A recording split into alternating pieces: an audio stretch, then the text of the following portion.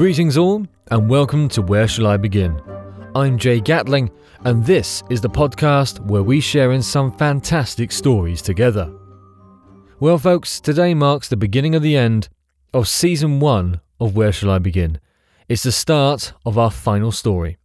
Up to now, I have shared with you some fab tales that have all been in the public domain, out of copyright and available for anyone to use. Well, that is not the case with our final story. This one is still very much in copyright. How do I know this and how can I share it with you today? Well, that's because our final story of the season is written by me.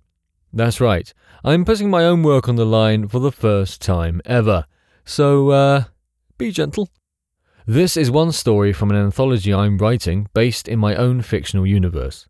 Each tale in the book deals with a day in the life of one of the heroes from this universe, known as the 10 Galaxies. So, the time has come, and I'll be honest, I'm a little bit nervous.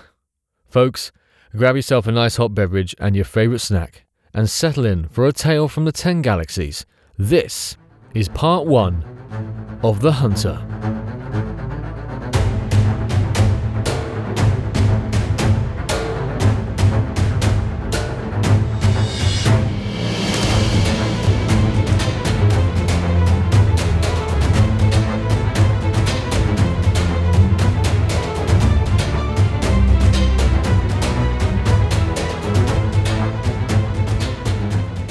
This was a bad idea. No. That small, 3-letter word wasn't enough to properly describe the ludicrous level of bad that was in this superbly dumb idea. No. This was a stupendously, astronomically, utterly, comically, impossibly, stupidly bad idea. They'd not only kicked the hornet's nest, they'd kicked the bear in the unmentionables and poked the honey badger with a particularly unpleasant stick at the same time. And it wasn't even his plan. He was part of a group hired by some lesser criminal nobody who had a rather unwise grudge against the man whom they had just supremely annoyed. Well, he didn't know that for absolute certainty, but it was pretty much a given. Once the target had discovered what had happened, it would have the desired effect their current boss wanted, and he would come a-calling, knocking on their door, and most likely their heads. Again. The thing was, Barry hadn't a clue who his latest employer was, or what aspirations he had, except maybe an early grave. But he knew all the stories related to the guy they had just robbed of his best friend. This guy had legends about him flying around the 10 Galaxies. Some even bordering on myth, they were so unbelievable. But even though Barry had heard every one of these stories, even enjoyed a few of them, the truth was he had experienced some of them firsthand, and those he had not enjoyed, not in the slightest. The Hunter, as he was known by most, primarily due to his occupation as a bounty hunter, but also down to the fact that he was an apex predator, a hunter down to the marrow, was a loyal man to his friends and family, unflinching loyalty, and woe betide those who harmed his family, as vengeance always came on swift wings, swifter than one could possibly imagine. And that was the biggest problem for Barry. He never found himself on the hunter's side. He was always opposing the guy, and he'd come to learn very early on that that was the one place no sane individual would willingly find themselves on. But Barry didn't call the shots, did he? He just went where he was told, did what he was told to do, and got paid at the end of it. 4 times. 4 times he had been on the opposite side to the hunter. The first time he was blissfully unaware of the man, short of the legends, and at that time they were so otherworldly, so impossible, that they could only be stories from bored, hired thugs like himself, something to kill some time at the bar between jobs. But Barry was soon to find out that they were not simply legends. He'd been patrolling some bloke's warehouse full of stolen goods and other things he was not privy to know about, but could guess were worse than a few stolen microwaves. When he could have sworn he heard something moving in the shadows. He had closed in on where he heard the sound, and that's when he saw them. 2 deathly white, pupilless eyes glowing in the dark. He was so shocked at the sight that he didn't have time to react, and the next thing he knew he was waking up with 2 broken arms and a concussion, which had him hospitalized for 3 weeks. The second time he faced him was head-on with two of his mates. They had caught him as he entered the inner sanctum of the latest nitwit who had managed to garner the attention of the hunter, and were doing their job to try and stop him. His mates went down pretty sharpish. Lewis was lucky and was only rendered unconscious.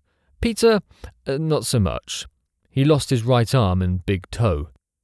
Admittedly, Peter now had a pretty sweet cybernetic arm, but he would have rather chosen to have one than be forced into the situation. Whenever someone complimented him on it, he always replied, "I didn't choose this." Which left Barry alone, again, with the hunter. Again. This was the meeting where he learnt that the stories that referenced the hunter's skill with a blade were not exaggerated. He was a master swordsman and rarely, if ever, used a gun. And there was Barry, with nothing more than his nightstick, some uneducated courage, and a grudge from last time. Last time he wasn't ready. Last time he was taken unaware. This time would be different. This time was not different.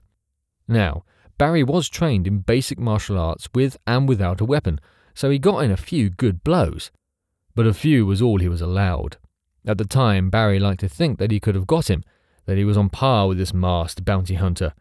But he later realised that the bugger was just playing with him, toying with him like a bored predator does its prey, and was just waiting to finish the job. And finish it he did, with style and aplomb. A few more strikes from Barry, and the hunter turned the table so fast it made his head spin. The comeback was vicious and quick. Luckily, Barry saw the killing blow and was able to deflect it.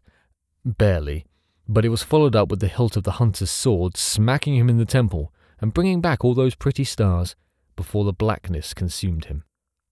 The third time his company had been hired as part of a larger task force that was to fortify one of the more well-known criminal elements of the 10 Galaxies. This time, they had all been made aware that the hunter was on his way. But this time, it wouldn't just be him alone, but the whole goddamn team. The full Brotherhood of the Blade and friends. They were to expect the Angel, the Knight, the Sorceress, the Man in Metal, and whoever else they had on side. This was to be a full-scale attack. Why? Barry wasn't one to ask questions, though really he was starting to think, with the way these events had turned out, he probably should. And if the words "the" and "hunter" were anywhere near the job, it would be time to take some unpaid leave. Anyway, his role in this small-scale war was to partake in one of his favourite parts of the job. Sniper. He loved it, as not only was he, by his own admission, pretty good at it, but it kept him a good distance away from where most of the action was, and that meant he was highly unlikely to have to face down any of the so-called Galaxy's heroes, and wasn't going to go home with yet another broken limb. Once more, he was wrong. He watched the attack on his employer's, let's just call it a castle, begin from about half a mile away. But with his scope, a high-end Jackson & Smith sniper scope, which not only could fire from further than his current position, it allowed him a clear view of the fight as though he was right in the middle of it. He watched as the heroes led in a small army. There was law enforcement, other bounty hunters, actual military. God knows what his employer had done to garner such attention, but judging purely off the bloke's rep, it must have been bad. Again, he really should ask more questions. Barry began taking out what targets he could, supporting his fellow hired thugs and keeping a clean line between the castle and the invading force. No one crossed his sights and left them alive or uninjured. Well, that was a little bit of a lie. He had got the Angel square in his sights, but that swine actually blocked the bullet with a sword. A Jackson & Smith caliber sniper bullet with a frickin' sword! But that was a whole other story. Regardless, Barry was doing his job, and that's when he heard a crunch from behind. A rookie mistake when trying to sneak up on someone, but Barry believed that the hunter had done it on purpose, to give him a fighting chance. Or maybe it was just toying with him again. He turned to see the hunter standing over him, two vicious-looking blades held one in each hand. But that wasn't the first thing that struck him. No, that would be the foot later on. The first thing that caught his attention was that the hunter wasn't wearing his iconic mask. The mask was part of all the stories. A black void with nothing on it except a pair of white, soulless, pupilless eyes, like those of a shark or a spider. a mask designed to evoke fear in its observer. But Barry thought the guy didn't need it. His face was scary enough. He had a head of silver-grey hair, shaved down to a buzz cut, a pair of crystal blue piercing eyes with trouble behind them, a jaw set like stone with a mouth curled into a sneer. But all that was clearly overshadowed by the one defining feature of this war-torn face. A scar. A scar that trailed its way from the top right of his forehead, down through his right eye, and ending halfway down his right cheek. It was the scar that gave the hunter a particularly demonic visage. It was a face that had seen things, and done things. Did that make any sense? Barry was going with it. But it was also a face that was currently lunging at him.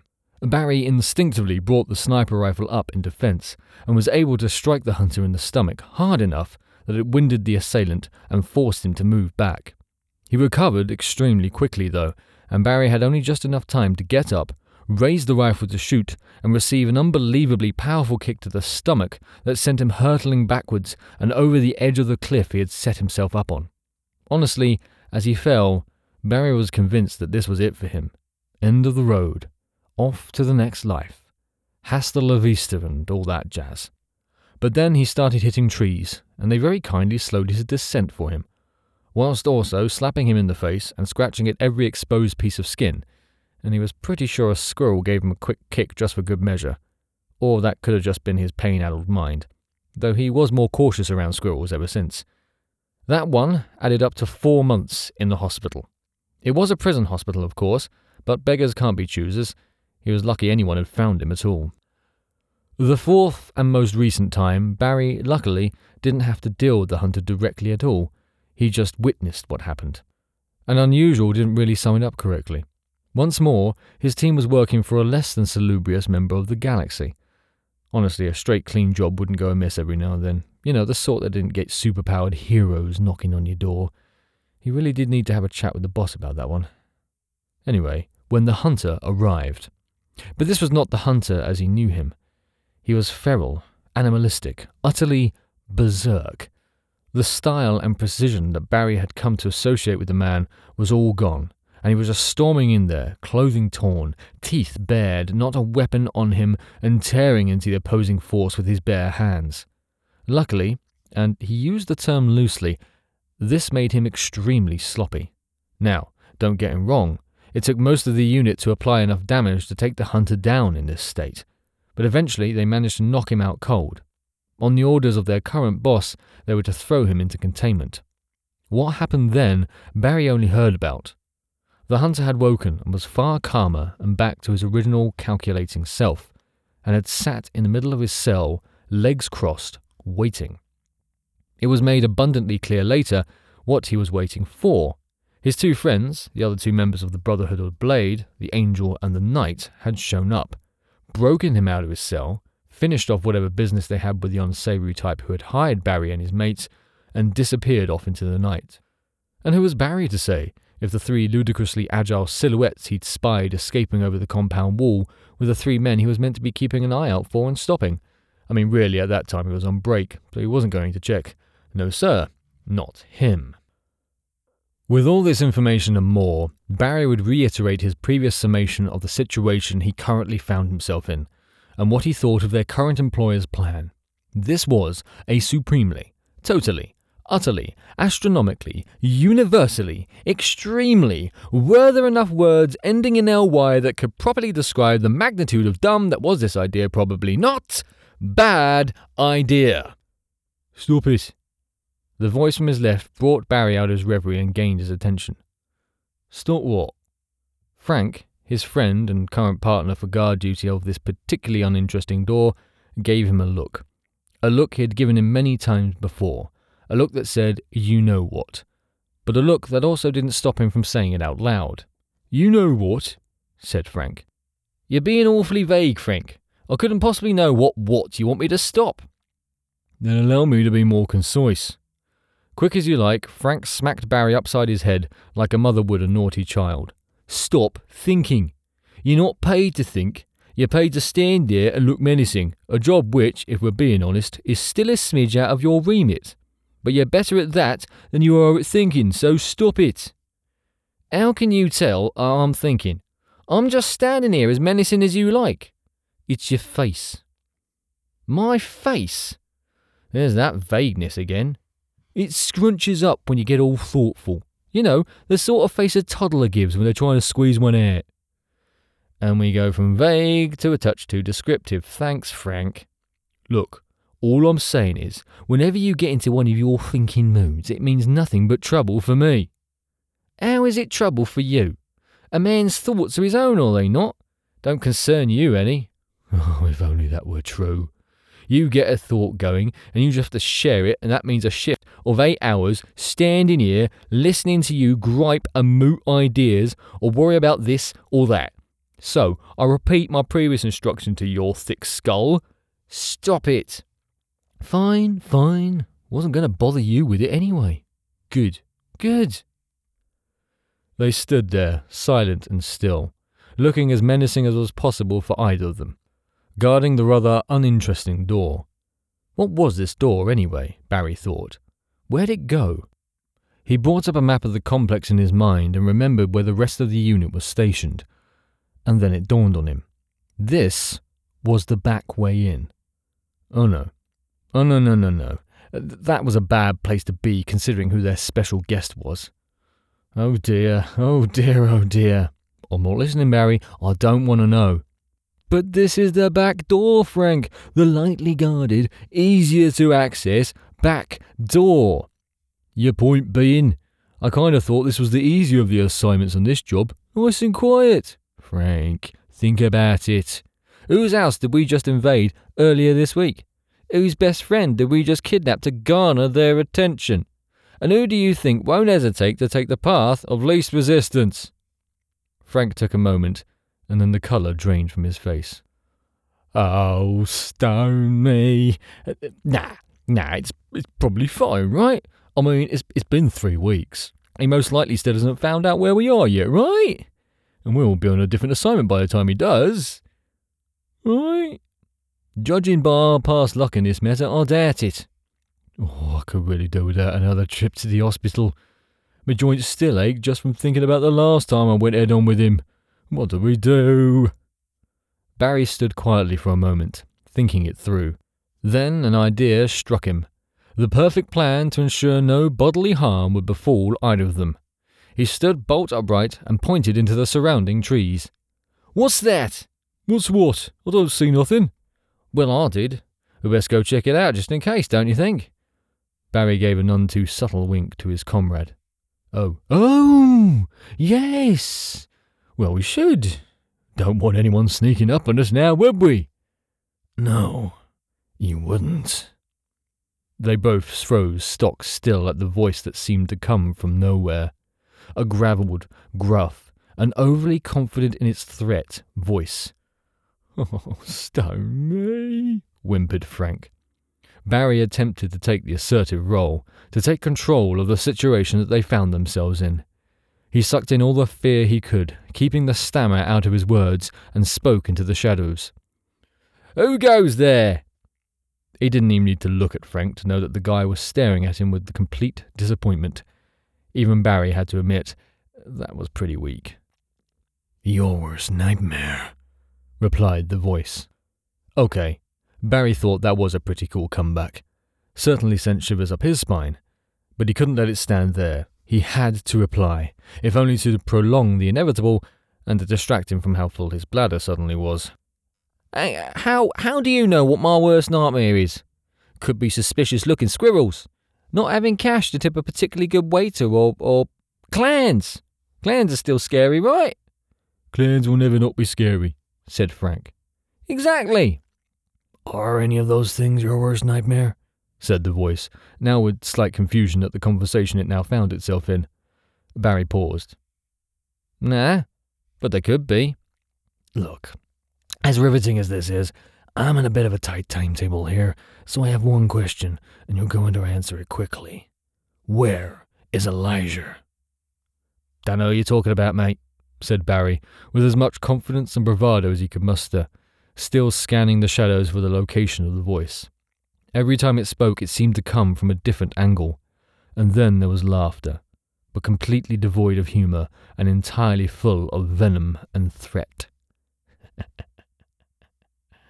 Nice try, but you're a poor liar. I know your face. You were there when Elijah was taken. My security caught it all. I'd say that it was a poor operation, but I get the feeling this was intended. Something that was meant to grab my attention and bring me here. So I'll ask you again, where is he? For a brief moment, Barry felt a ridiculous dedication to his job and his employer.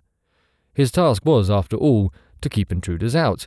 But on the other hand, this was exactly what their current employer was after, and he was not paid enough to suffer the sort of injury he knew was coming his way if he blocked this man's path.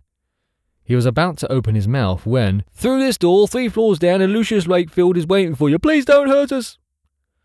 The words poured out of Frank's mouth at an immense speed, almost blurring into one unintelligible mess. "Thank you," said the voice. "So, that's it, right? You're not going to hurt us?" asked Barry. "Now that, gentlemen, is where I have a problem." No problem. We'll just go on our break. We never saw you. I mean, technically we haven't. So we'll just grab a cuppa and you can be on your way." A lovely option, to be sure. But you see, guys, it just wouldn't make sense tactically. You see, at some point, the alarm will be raised. Trust me on this one. And all you loyal guards will come charging in as you're paid to. And I wouldn't want you to not do your job. That's just not professional. And looking at you both, you're clearly professionals. Well, loyal may be pushing it, but I suppose you could class us as professional. But so am I. And leaving enemies in my back just isn't cricket. Barry let out a long, hard sigh. You plan to kill us? Depends. You gonna put up a fight? Barry looked over at Frank, who shook his head furiously. We know we don't stand a chance against you. We know who you are. So, not today. Nah. Fair enough. The next thing they heard was an odd whistling sound through the air, and they were able to catch a glimpse of some strange-looking boomerangs heading straight towards them before those pretty stars appeared again, and then darkness descended.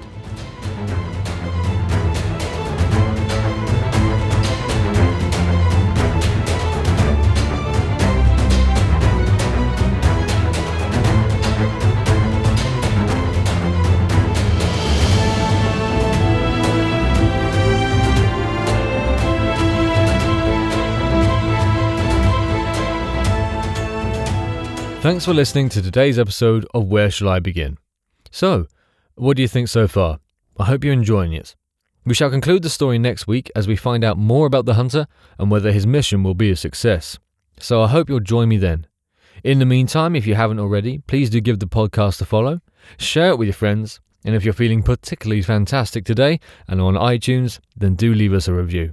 And finally, let me know what you thought of today's story by heading over to my Facebook page, Jay Gatling Voiceover Artist, and leaving a comment.